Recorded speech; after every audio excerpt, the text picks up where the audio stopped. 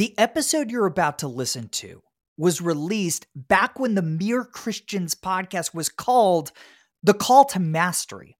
Now, if you love Mere Christians, you're still going to love these older episodes because the majority of each conversation focuses on how the gospel influences the work of our guests.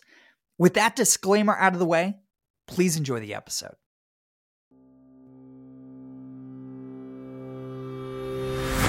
Hey everyone, welcome to The Call to Mastery. I'm Jordan Rayner. This is a podcast for Christians who want to do their most exceptional, their most masterful work for the glory of God and for the good of others. Each week, I'm hosting a conversation with a Christian who's pursuing world-class mastery of their craft. We're talking about their path to mastery.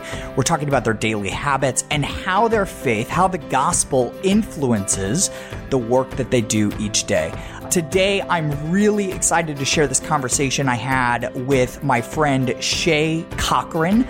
Shay is an incredibly impressive founder. She has built 2 businesses, both well into 6 figures in revenue, and she did it while working 16 hours a week. Shay is a masterful founder, much like her husband, Graham Cochrane, who I had on the podcast a few weeks ago. By the way, if you haven't listened to that episode, I would highly encourage you to check it out. It was the very first episode, full episode of The Call to Mastery. But I recently sat down with Shay, Graham's wife, and Shay and I talked about our first entrepreneurial endeavors as kids. So you get to hear what my first quote-unquote business was, as well as Shay's, and why Shay's was shut down by military police. There's a great story behind this. We talked about how Shay stumbled into creating essentially this styled stock photography industry. Shay was the first mover in what's now a pretty big niche of stock photography. We also talked about why dad guilt isn't nearly as prevalent as mom guilt.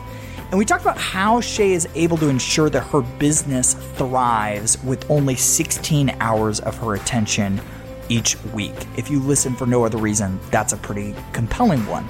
So without further ado, here is my conversation with Shay Cochrane.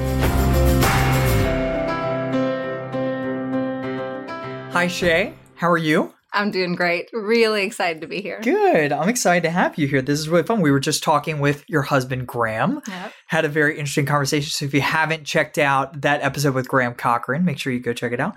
So, Shay, my team uncovered something about you in researching this episode that I did not know. Something we share in common. We were both kid entrepreneurs. So You at the age of 6, which is earlier than me. Yeah. What business, quote unquote, did you start at the age of 6? So I had many. Yeah. One of them was selling friendship bracelets out of Altoids tin on the playground. Another one was selling icy like slushies, Kool-Aid frozen into styrofoam cups. This is when we lived on base. My father was in the Army. Yeah. And it was shut down by the MPs because they were finding styrofoam trash all over base. That's because amazing. We had sold so many. We ended up buying a big trampoline with the proceeds. So yes, there's a history there. Wait, so how many Slurpee cups does it take to have the military shut you down? Yeah, that's a lot. That's a good. How old were you when you started that? Around the same age, probably 7, 8. Where'd you get this entrepreneurial bug? I mean, your dad was military, so I assume it wasn't from him. No, my mom was always creative and crafty, so we would help her make crafts for art shows and things like that. So I don't know if that was where it came from. Neither of my parents are entrepreneurs or business owners for that matter, so who knows? The Altoid can thing, though, is great. The mint smell for the bracelets was just a value add for them. Just giving away the extra smells. Exactly. So I didn't identify myself as an entrepreneur until later in life. Yeah. It was really, honestly, it was like after college, a couple years into my career, that was like, oh yeah, entrepreneurship is what you call, you know, this thing. But looking back, it makes total sense. Like I was the kid that did all of the, you know, school sale fundraiser things, won all those competitions. When I was a kid, my first quote unquote business was I sold baseball cards in my room. So basically, and we like lived in the middle of nowhere to strangers. So it was like all my parents' friends. It was a terrible business model because we had to rely on my parents' hospitality for like people to come over and pity buy cards. You know, you were actually like serving customers. I was not. So you and your husband, Graham, who we've had on the show, are two of my favorite entrepreneurs. We haven't even known each other that long, but I respect you guys a lot. You guys have 2 daughters. Yep. Have you encouraged them to start their own businesses? Oh, absolutely. Have they done that? They have not started their own businesses yet, but we are always trying to plant in them the idea that you have a specific, unique set of skills and abilities that someone else can probably benefit from. Yeah.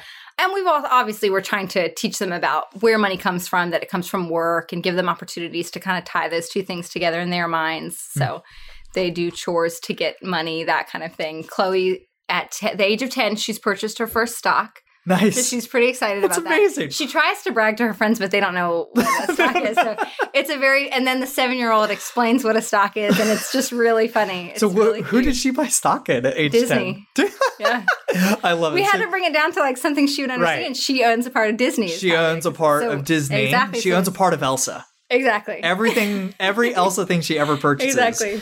She owns a part of. So I'm really interested in talking about your story. I mean, you essentially created this like styled stock photography niche. Is that inadvertently? Yes. Inadvertently created this kind of industry that's happening now. So for our listeners who don't know what this term is, what is styled stock photography? Yeah. So typically when you think of stock photography, you think of iStock or Getty Images, which is obviously widely known, widely used, but largely pretty commercial. Maybe leans a little bit more towards very masculine type of images, but they've been around forever and they're still doing great. So what was missing was something that was for, let's say, like a female creative business owner. If she needed images of a laptop and an artist's hands working on calligraphy or something like that, you probably wouldn't find that on iStock. In fact, you wouldn't, because we tried. So that's where I kind of came in. Really, it was the idea of a client of mine at the time. I was doing commercial work, sort of brand photography for individual clients at the time. And one of my clients said, it would be really great. I have peaches in my brand, and here's my brand colors. It would be really great if you would just photograph some darn peaches and sell me a generic image that then you could sell to other people. So really, it's not even my idea is what I'm saying. Right. It actually came from one of my clients who said, I just need something really simple, and I feel like you could also then sell that to other people, and it would be a value to everyone. And I had been at the time trying to figure out how to scale what was then a fairly small commercial photography business. And when she said that, it just kind of made all the pieces come together in my mind about how it could be scalable and also how it could serve the clients that were reaching, or the customers that were reaching out to me who couldn't actually really afford to hire a commercial photographer. So I wasn't a good fit for them, but there wasn't anywhere to send them. So that idea that she planted at that time, which I'm so grateful for, just kind of made all the pieces come together for me. And I just kind of jumped in from there. I like the nuance you just kind of breeze through between the term client and customer, because I actually think it represents the shift in how you've thought about your business. So client is typically used in a service industry. Customer is typically used when you're selling products or selling SaaS, software as a service.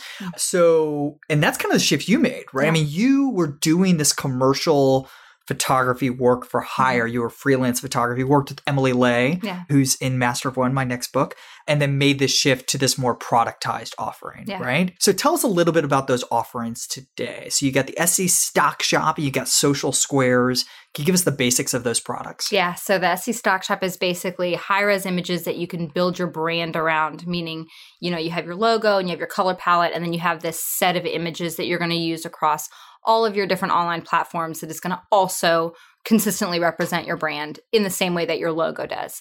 And then we have Social Squares, which is styled stock images specifically for social media. They're used well beyond social media, but that's kind of their primary purpose, is because anybody who has an online business these days knows how important it is to have imagery to stay front of mind if you're trying to be on a platform like Instagram or Pinterest.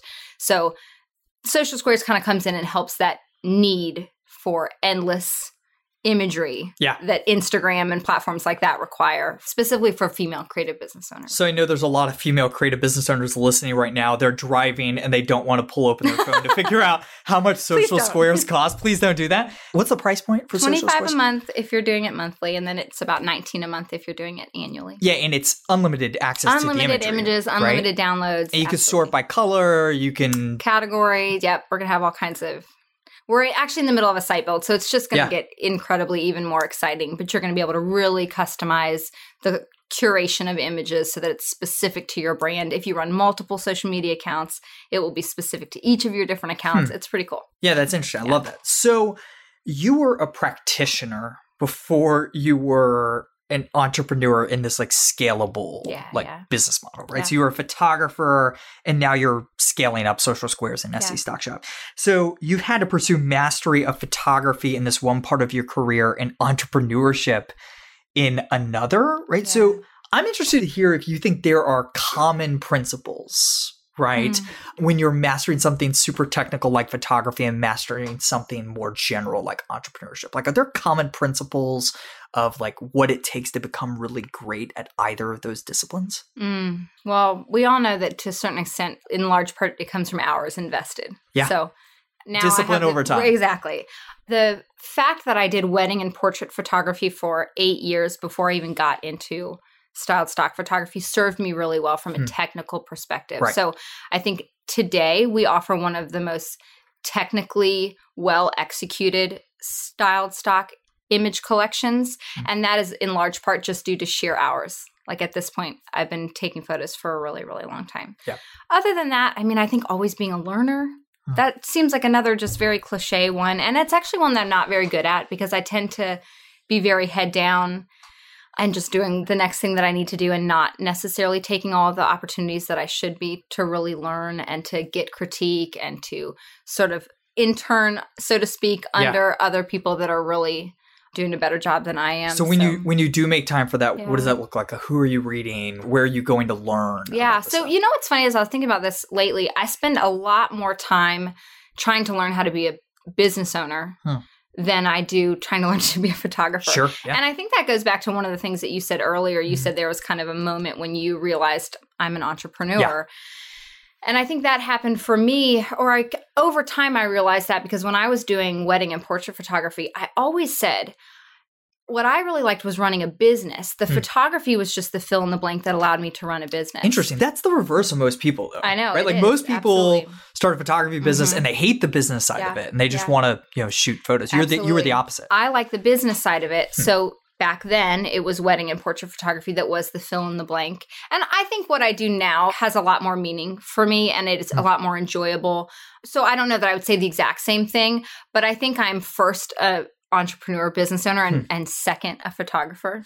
I don't think that answers your question. No, that's interesting. So like, who do you read like to get better at the craft of entrepreneurship? Like, who are your go-tos to learn about that topic? Oh gosh. Well, I'm currently reading, just almost done with Tim Keller's Every Good Endeavor, which is not really business ownership, but is kind of helping me kind of put it in larger perspective. A favorite of guests of the Call to Mastery, for sure. And it's because of your recommendation and I'm almost done with it. It's been like absolutely life-changing. On a very practical level, the book Traction was just really, really helpful for me as someone who did not go to business school, does not have a lot of entrepreneurial experience, never worked in any kind of like corporate environment that was at all related to what I'm doing now. And I'm really just having to kind of learn from scratch. That was just a very helpful, actionable book. There's probably 100 others. Some others that I like would be like The Pumpkin Plan, things like that help you really focus in on what's going to be the best use of your time. I've read a lot of those types of books. I recommend Traction a lot, especially to like early stage founders. Can you give our listeners kind of the brief 60-second overview of that book? Because I actually think it has a lot of parallels to Master of One, right? Yeah. Master of One is all about how do you find the one thing you're going to be exceptional at in your career. And Traction's kind of that in terms of like marketing channels and sales channels, right? Can you give us an overview of the book? Yeah. I mean, for me, the biggest takeaway was just really helping you sort of step by step systematize some very critical processes like assigning responsibility for different areas of the business, setting up your core values. It talks a lot about how to communication across a team. So team meetings, what do goals look like? What do weekly goals look like versus monthly versus quarterly versus yearly? How to formulate a 5 and 10-year plan. I actually reread Traction almost every year for the past 3 or 4 years. I'll usually pick it back up and just reference a few things. There's always areas that I'm doing well at and a few that I've kind of let slide. So I use it even now as a reference book just to kind of get back on the right track with some of the areas that I haven't really nourished enough. I love it. So you work 16 hours a week. Yeah. Which I love. And you've got this very rapidly growing business. I mean, you have 2 6-figure revenue businesses. You get a team.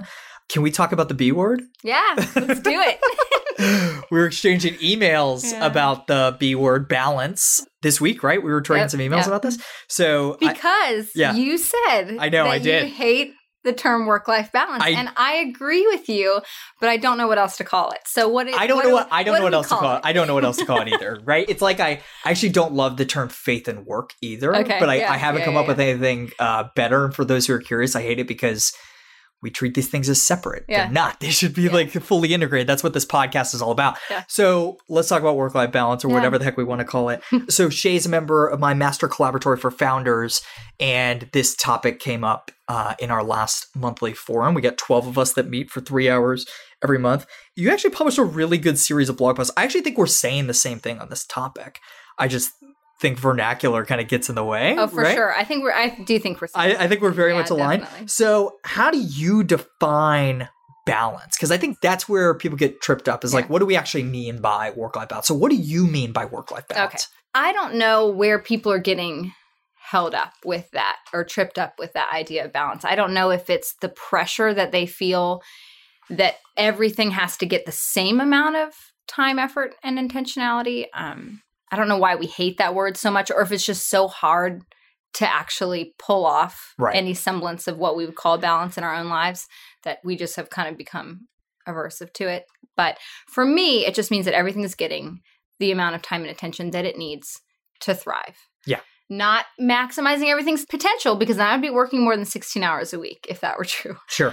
So, and you and Graham have some very practical ways that you guys go about kind of designing balance into your life and being proactive about designing that. Can you talk about those habits? Yeah. So they sound so simple when you talk about it. They really do. It's really not rocket science. It's probably something you've considered and said, I'll be okay. We both try to be off of our phones after 5 o'clock. We don't have anything pushed to our phones except for text messages. So we don't have Slack messages, email, anything like that pushing to our phones. That is helpful. We also don't work after 5. So as you mentioned, Graham and I are both entrepreneurs. So we have both been business owners under the same roof for the entirety of our marriage. So now we're talking 14 years during a lot of different seasons of business and life where we have had to figure out the hard way that we needed to create some kind of parameters. So it's over time that those things have kind of evolved. So not working on the evenings, I'm not working after 5 o'clock, not working on the weekends, not taking work on vacation. Again, none of this is rocket science, but they are things that we have they have proven themselves to be effective for helping us to maintain some level of protection around the things that really matter, our marriage, our time with the kids, community involvement, church involvement, etc. So those are probably 2 of the big ones, just the lack of work in the evenings, weekends, vacations, that kind of thing. But I think the phone piece is really important. Yeah. Right. And it's hard. It's the hardest one. It is the hardest one. So, but I'm huge on this, right? So I don't have any notifications to my phone. My phone is always on Do Not Disturb. And on my laptop, I have no notifications either. Yeah. Text messages are tough, right? Because in the middle of the day, I'll check my phone and see text message notifications. I'm thinking about turning those off. There is a way to do it. I'm not brave enough. And my team doesn't communicate via text very much, unless it's really an emergency. We'll usually send a Voxer or something like that, which if it's sitting in an app, then it's going to get checked whenever I actually check the app. So, but if there is I think this is where people get hung up on this idea of putting your phone to sleep and not touching it throughout the day. There are ways for the people who need you most to find you. Absolutely. And here's the thing. I sell stock images. No one's going to die. No emergencies. There's just not really a legitimate emergency. Even if, worst case scenario, the whole site went down for 24 hours. Yeah. We're going to be fine. Yeah. And I think it's that perspective that just has to kind of in those moments where I'm like, oh gosh, this is a problem that has to be solved right now, or I'm going to lose my mind. And it's like, oh, we're probably going to be okay if it waits till tomorrow. But it's one of those things where once you get in the practice of it, you realize that your fears were much greater than reality. Oh, absolutely. Right? And same thing with work-life balance. Like of saying that, okay, I am only going to work from this hour to this hour. So for me, like the first year of Kara and I's marriage, I would work from 5 a.m. to 8 p.m. It was terribly unhealthy, right? And then but very common, very sadly, very common. But somewhere along the way, I said, okay, no more checking of email or doing anything really productive work-wise right after this hour. And that simple practice is like a total game changer. So like when I think about balance, we're going to talk about this in our next collaboratory meeting. I always come back to what I think is our mandate as Christians, right? 1 Corinthians 10:31. So whether you eat or drink or whatever you do it all for the glory of God. Do everything that we do for his glory. And his glory, his character is a character of excellence. So it's this idea of excellence. I think it was James Kennedy who said excellence in all things for the glory of God, right? And so to me, balance is okay. And I think this is what you were saying, figuring out what is the right amount of time that I need to dedicate to each of these areas of my life in order to be excellent in all of those commitments. Yeah. Would you agree with that? Yeah, absolutely. Yeah. So what are some, you talked about this, I think in your latest blog series, but this idea of mom guilt, right? Which I want to talk a little bit. I know Kara, my wife, has experienced this. And I think this is especially true in Christian culture, maybe even more specifically Southern Christian culture, right? Does Graham deal with dad guilt? I don't think so. Do men deal with that at all? I have no idea. So I deal with it a little bit, but I think most men probably just don't get asked the question. Yeah. Right? Yeah. So why do you suppose that is? If I can ask a loaded question. I guess if we're even just talking culturally, it is more culturally acceptable for Graham to really dive all into work and for it to take up the bulk of his time and attention in America, in Western culture. So for that reason alone, I don't think the same expectations are there. Maybe even from the children's perspective, the same expectations aren't necessarily there. Because dad maybe is already not around as much. They're not necessarily as disappointed if dad can't go to the field trip because it's usually mom that goes to the field trip. So then when mom can't go on the field trip, she's the one that kind of hears it from the kids and maybe feels it, especially because it's generally other moms who are at the field trip. So it's like a systemic cultural problem. I do think So I don't even know if it's a problem. I mean, it's a reality. Well, and you know what's interesting is I was on a podcast earlier today and she asked me, what would you say over the, last 14 years of business ownership that God has given you freedom from?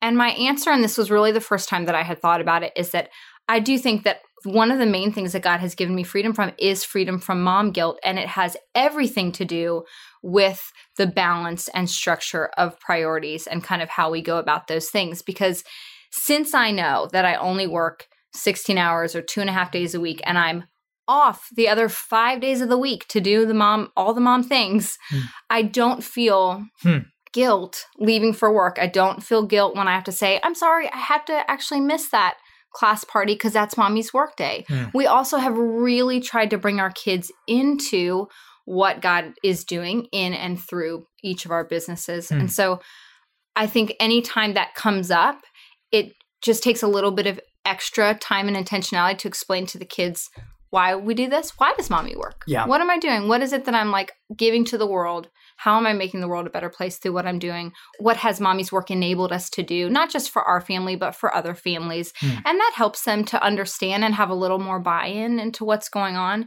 And I think that coupled with those boundary lines being in place have freed me from feeling like I should be momming in those hours when I really am diving all in with work. So you're touching on something that I'm really passionate about, this idea that structure leads to freedom. Yeah, structure leads to great freedom, because you're talking about these like super rigid schedules, right? I mean, you guys have hard and fast rules of this is when we work, this is when we don't. The lines are very black and white. It's like budgeting. People think budgeting is rigid and it doesn't have any freedom, when the reality is budgeting allows you to have freedom in how you're going to use your money. And we've experienced that firsthand as well. So I think that's a really good application. Absolutely. But I mean, budgeting of money, budgeting of time is the discipline of really free people. Yeah. Absolutely. Right? Absolutely. It's just a discipline that you have to cultivate to experience true freedom mentally, emotionally, relationally, and all of these things. So I love that.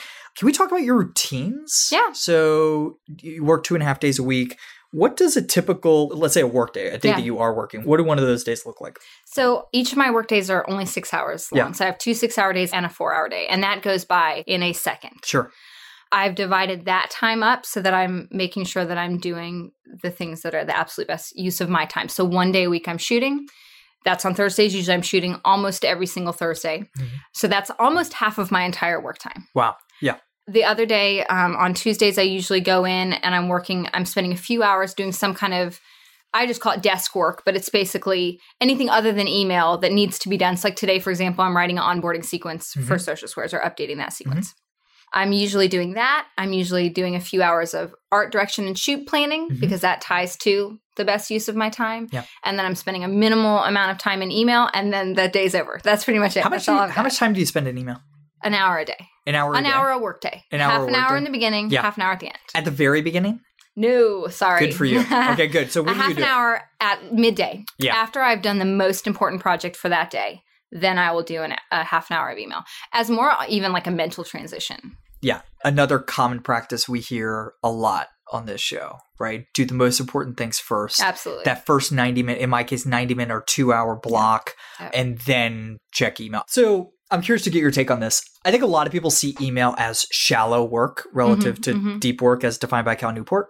And I think most email is, but I actually started finding that so because of that, because I viewed email as shallow work, I would always put it at the very end of a block. So if I had 90 minutes of deep work, I would roll right into email and then I would take a break before my next 90-minute block. Yeah. But I actually started figuring out that because I was so tired at the end of that 90 minutes, I would get into email and I would make really, really bad choices, right? So I would either be... That you then send out into the world. That's exactly right. I would either be way too fast responding to a message or more common for me, committing to something that I really shouldn't. Yeah. So you need this tremendous amount of willpower to say no, which in my email inbox, the majority of it is me saying no to a lot of different things. So do you do email before or after a break?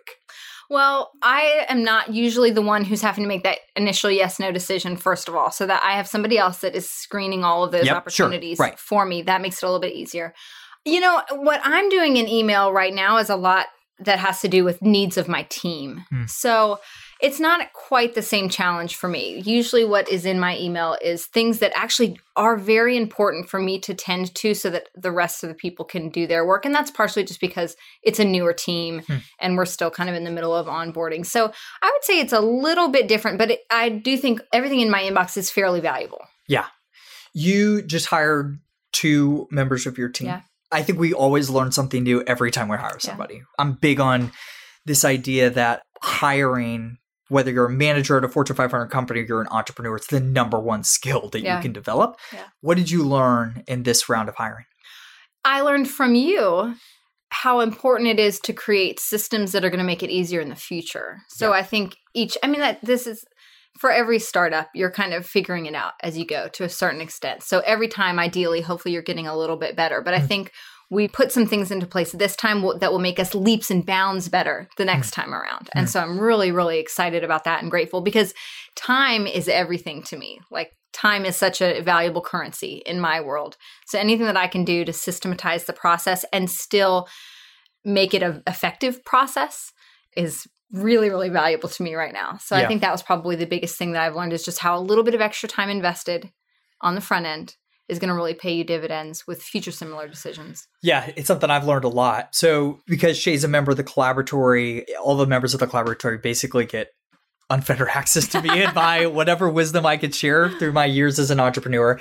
I feel like I've learned a lot about hiring, right? And it's just this idea of taking the time to methodically plan out what you are looking for in candidates before you even accept that first resume is critically important. And maybe I'll share that information publicly in some way in the future. Let's talk about the intersection of your faith and your work. That is kind of the core theme of this podcast. So just start at the broadest level. How does your faith and your apprenticeship to Jesus Christ influence your work? I would say what I think about in that question is how it affects, let's say, like the core values of the business, which affects the behavior of the employees and their interaction with the outside world. So the fact that I'm a believer and image bearer of Christ and believe that any interaction with me or with the company should also be a reflection of character traits of Christ, like kindness, patience, generosity, humility. It has profoundly affected the core values that I've chosen to establish for the company, and then those standards that the employees are held to, even when they're not believers, because not everybody that works for me is a believer. So I think it has been an incredible opportunity to get to image Christ for non-believers who work for me. I would say that's one way. I think that it affects, like, it's kind of all just repeating the same thing, but it affects obviously the way that we treat everyone internally, and then the way that we treat every customer as valuable, as their needs as important. How do you extend grace to employees in particular while still maintaining exceptionally high standards and keeping them accountable? How do you think about that tension? I live in that tension every single day, because I do think that I have fairly high standards that are hopefully delivered with a lot of grace and kindness and patience. So I will try to default to believing the best about the person. I will try to default to giving them the benefit of the doubt. And this is the same. This is the way that we treat customers the same. I will try to be over and above with my patience, maybe a little bit beyond what would be savvy for an owner to do.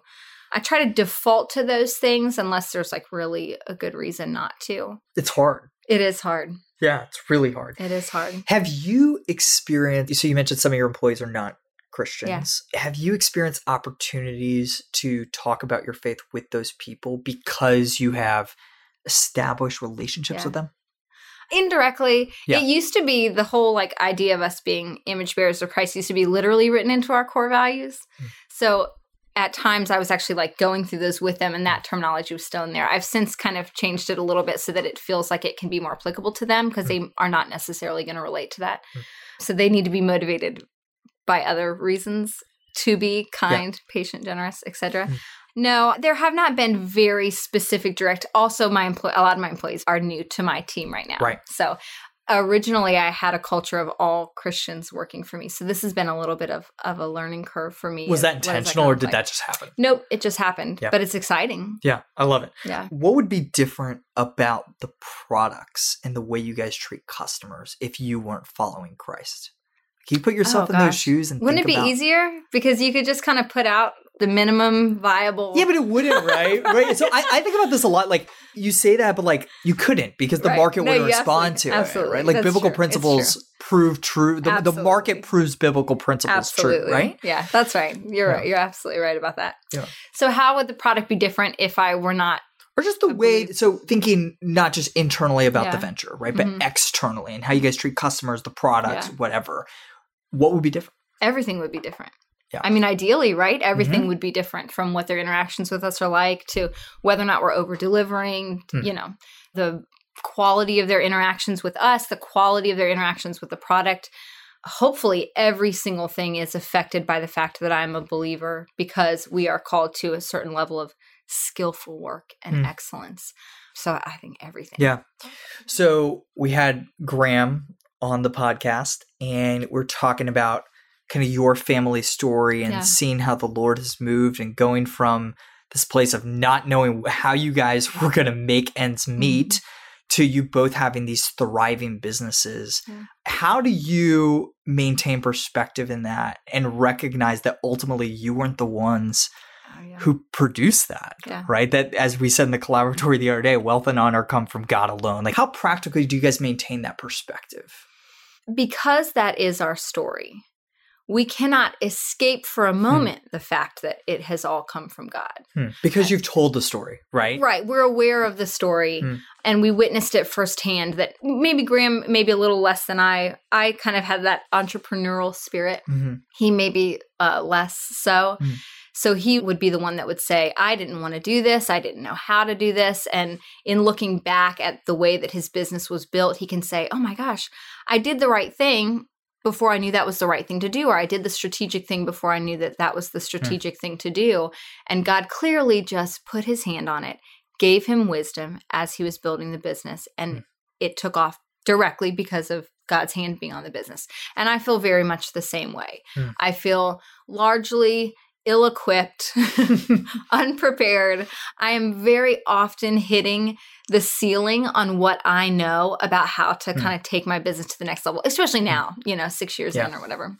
I'm often hitting that ceiling. So every single day I have to come into work and say, God, please give me discernment. Please give me wisdom. Please give me creativity. Please. Please give me creativity to do beautiful work, to do skillful work. Please give me wisdom to make these decisions. So I don't think we can escape that idea even for a minute, that it really is all God's. Every moment of that story has evidenced that it was not you. You were not qualified for this. Right. You didn't have connections or resources or whatever it was that would have been great to have. We didn't have those things. So it was all God, undeniably. What do your spiritual disciplines look like personally? Bible reading and prayer. What are you reading right now? I'm reading Deuteronomy at the moment, but I'm also doing a study of Genesis, which has been really fantastic to study Genesis and God as the creator and then go and create. Yeah. You realize that like the source of pure creativity is God, unmatched creativity. And then I have access to that, which is really humbling. And also I'm like every day, okay, God, right. Can you just like drip a little bit of that down towards me as I do this creative work? So that has been a really, really neat parallel to read about the God of creation, a creative God, and then also go and create as a part of my day-to-day work. Yeah. So those are probably the two main things that we're reading. And then prayer. Yeah.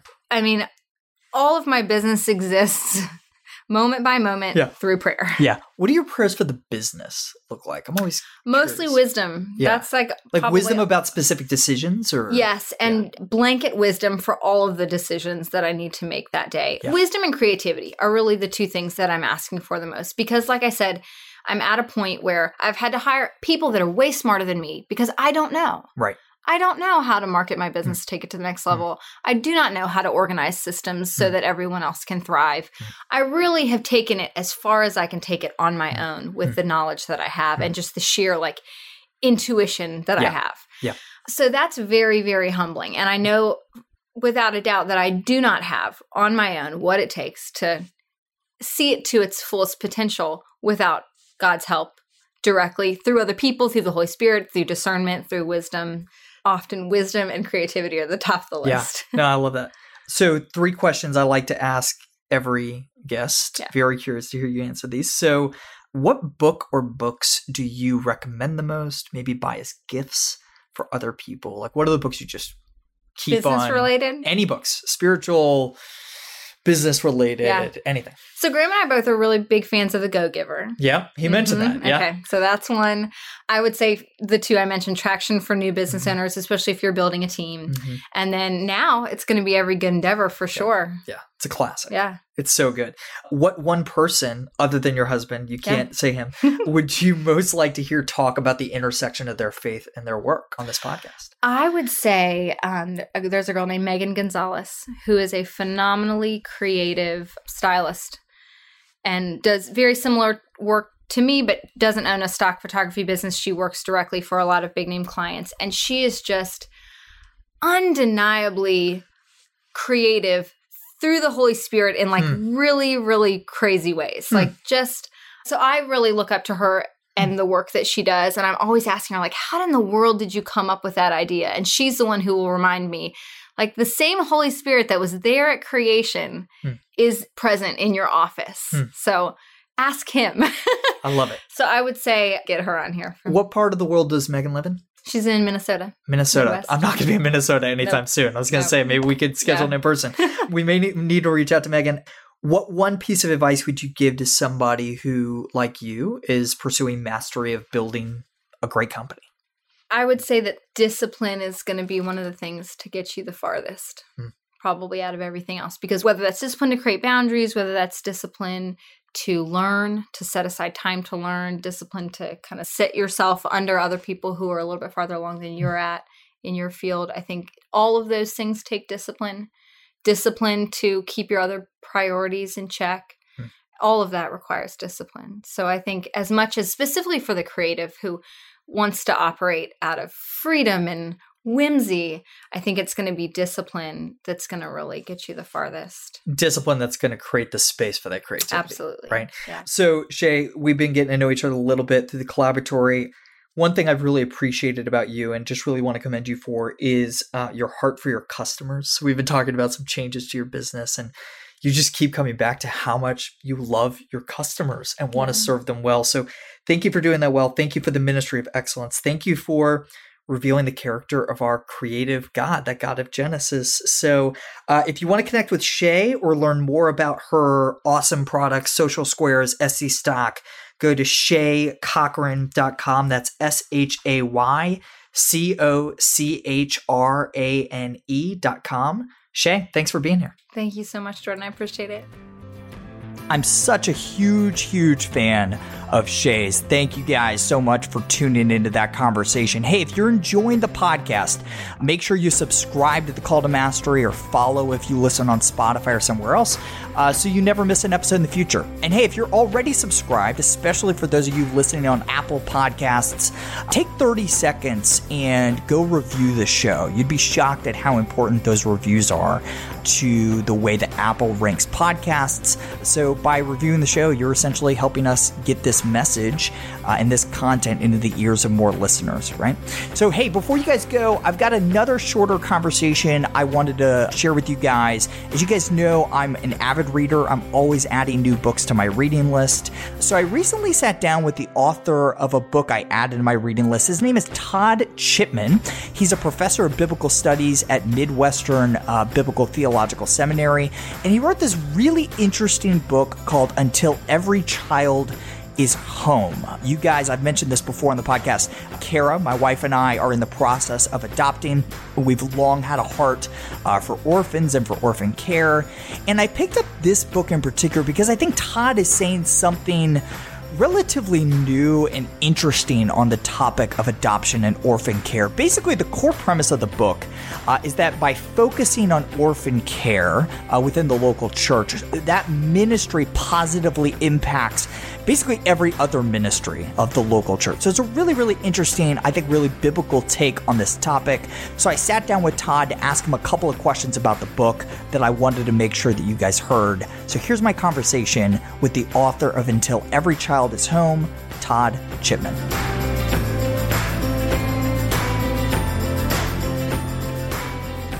Todd, thank you so much for joining me. I appreciate it. My privilege, Jordan. Yeah, so my wife and I are actually in the process of adopting for the first time. So I'm particularly excited to talk about this book. I love the title. As soon as I saw the cover, I was like, oh, this is like wildly compelling. Moody did a great job on the cover. So tell us about Until Every Child is Home. What's this book about, Todd? Here I suggest that the framework that is common to Christians and churches, that doing what you're doing what I've done, foster care, adoption, that the framework that's commonly held, that this would suck the life out of me. This would be a dead end for all pleasure, or off a cliff, one of the two. That's the framework that is often set out, that is actually 180 degrees wrong. That what happens is that this kind of ministry opens up so many other kinds of ministries and actually fosters them, that it has a compelling force to it. So my book is based on several different biblical passages, but one of them, James 1:27, very common, pure and undefiled religion before our God and Father is this, to look after orphans and widows in their distress, to keep oneself unspotted from the world. I write my book from a perspective of someone who is adopted, readers will find out, and your listeners, I was adopted 500 days before Roe v. Wade was passed. Wow. I'm the product of a one-night stand. There's no information that my biological father knows I even exist. My birth mother was kicked out of her home when she found out that she was pregnant. So I have a checkered past in that regard. I was the candidate for an abortion.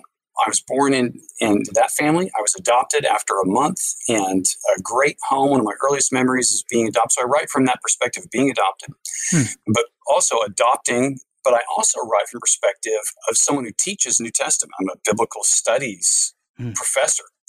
And in the book of James, if I'm just teaching James to a group of students, and I come across James 1:27, what people might find interesting is that I don't read that first as someone who is adopted or as an adoptive parent. I read it as a biblical studies professor. And in James 1:27, we have this needy group. Let's put them together, orphans and widows. But throughout the book of James, there's another needy group. It's the church. Yeah. The church needs to practice its faith. That's why God gives trials. Consider it pure joy, my brothers, who encounter trials of various kinds, knowing that the testing of your faith produces endurance. The church needs endurance. It needs opportunities to practice its faith. That's why God gives trials. That theme runs clear throughout from James 1 all the way through the end where Job is mentioned and Elijah. Consider the Lord's grace. Job got it all back at the end. Consider Elijah prayed and it rained.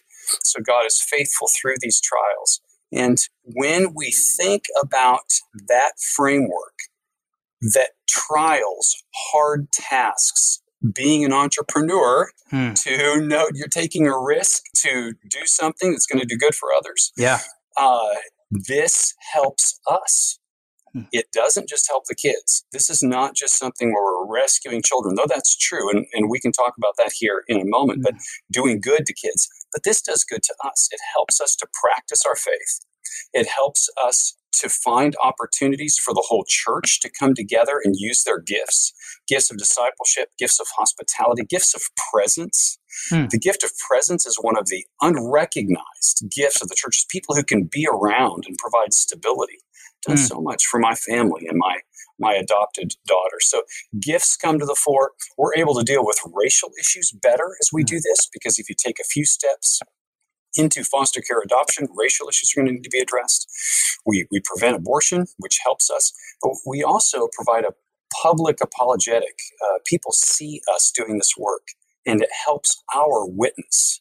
I mean, there's no better visible representation of the gospel, in my opinion, than adoption.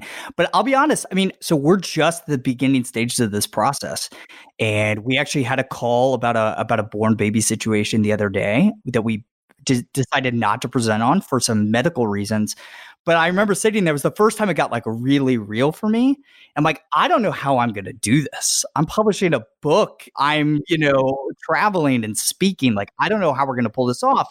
Very, very selfish questions, right? Yes. But what I'm hearing you say is not only are we sacrificing ourselves on behalf of the child and serving the birth mom, but we are actually blessed in the process. And the church, the local church, is seeing the benefits of that blessing as well. Is that what you're saying?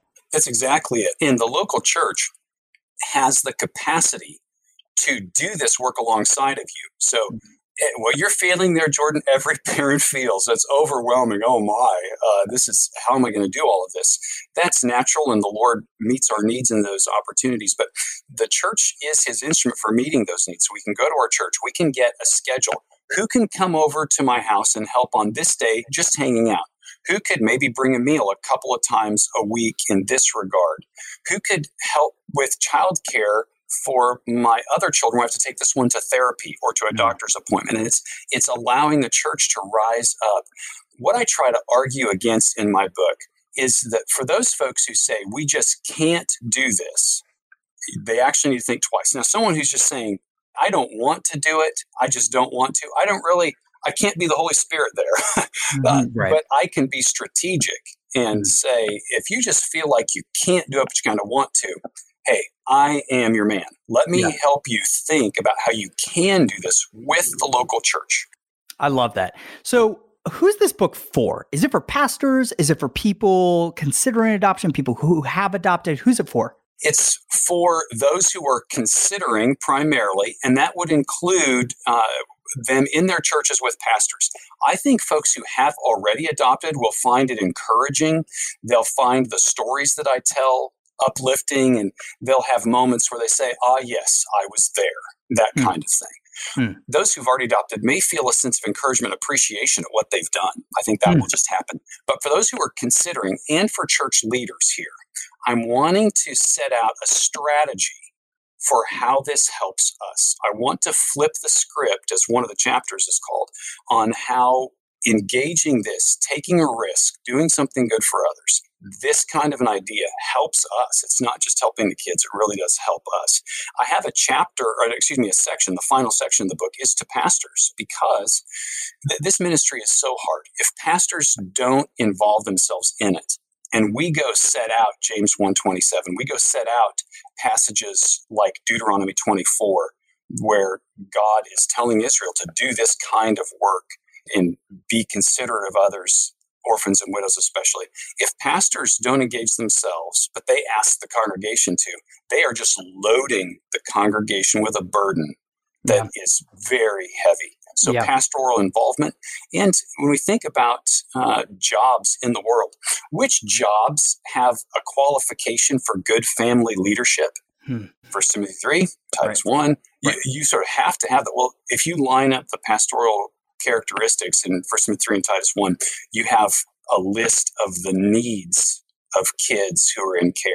Yeah. There's a match. Yeah. So I'm going to ask the third question I always ask authors on this podcast, but I'm actually going to answer it myself and then ask you to answer it. So the question is this: how will this book serve our audience, the audience of the Call to Mastery, these Christians who are seeking to do really exceptional work for the glory of God and the good of others? And I want to take a stab at answering this because I just made a connection that I hadn't made before. You know, I'm an entrepreneur. I talk a lot about entrepreneurship in my first book, Called to Create, and this idea of risk. And for me, this book is helping make that connection of risk in my work to risk in other areas of life, and viewing risk as this common thread. It's not something that we're just called to do in our work and in our efforts to create culture. We are called to risk for the sake of the gospel in other areas of life, including adoption and caring for orphans and widows. This is a risky thing. I don't know what I'm getting into as we're going through this process of adoption right now, right? I could talk to friends, and I'm so grateful that I'm in a local church where, 30% of the congregation is adopted or fostered, which is wonderful, but it's still unknown to me. So, all right, let me turn the script to you. What else do you think that this audience of high achieving Christians can get out of this particular book? Your readers, your listeners are folks who often find a sense of fulfillment in their work, and that is healthy and good. One aspect of this kind of ministry that can help that is finding a sense of fulfillment in work, in the relationships in our work, but also in our families, and demonstrating that to the world, a sense of wholeness that can come, a sense of growth in knowing God. In my book, I have several sections, and one of the sections, each section has 3 chapters. One section, so 3 chapters on this theme of how by doing this kind of work, we get to know God better ourselves. Now, I want to be clear that we know God through His Word. This is how He communicates. But we do get to know God better through experiences in obeying Him and church fellowship and all of the rest. Well, here we have an opportunity to reflect God to others. I write in the book about being someone who is an academic. I have a PhD. I get to teach, and I have these ideas about knowing God from words and texts. But when I adopted my girls, I got to know God in a more personal way because of how I am treating them. I recognize this is how God sees me. And I recognize that these girls, when I took them in, they really had no one. And that is just what God did for me. Every time I feel like I have to go the extra mile for them, I'm reminded of what God has done for me. Every time I see their success, and I've taught them to ride a bike that has the free wheel mechanism, so they have to use the hand and go down a hill. Sure. I'm scared to death. I did that just a couple weeks ago, and I'm their dad, and I taught them that. and I kept them safe, and I did this, and I realized that's what God does for me. He brings me along in life in new experiences. And there's a richness that can come to your authors or to your readers. One other note along this line, and this is something, Jordan, I think it's important, but I think your listeners and your readers will resonate with this. Sometimes we are folks who are maxed. We're busy. We're A-types. We're going. So we may think, I don't know if I can do this work. And that is an important question to ask, to what level I could be involved and what that would look like. I have to watch my bandwidth. But I have recognized that in this sphere of ministry, many of the folks I find are folks like us, A-types. Yeah, that's true. Where we're wanting to do this because we're people who are risk takers. But we're taking this risk thoughtfully, strategically, in relationships with our local church, seeking God. We're not alone in it. And if we can just slow the pace of our lives just a bit, and I like to use the metaphor of allowing children to merge into our lives. So we slow down when we are on the interstate or the freeway to allow folks to merge just a little bit. It's a short slowdown, but we accelerate soon enough. If we'll slow down just a bit and allow the kids to merge into our lives, we'll actually expand our capacity to be entrepreneurs, to take risks, to help them think about doing good. We'll have opportunities to multiply, and it will show to other people.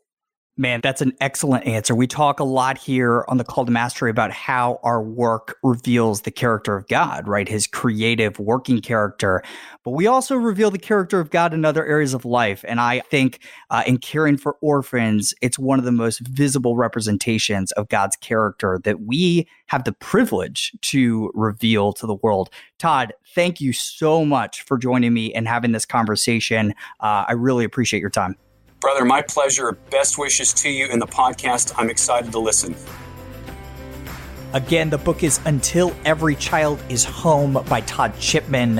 Highly recommend that you guys check it out if you're interested in that conversation.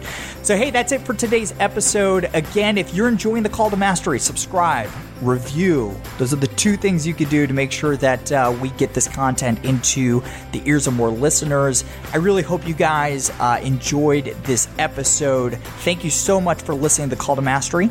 I'll see you guys next week.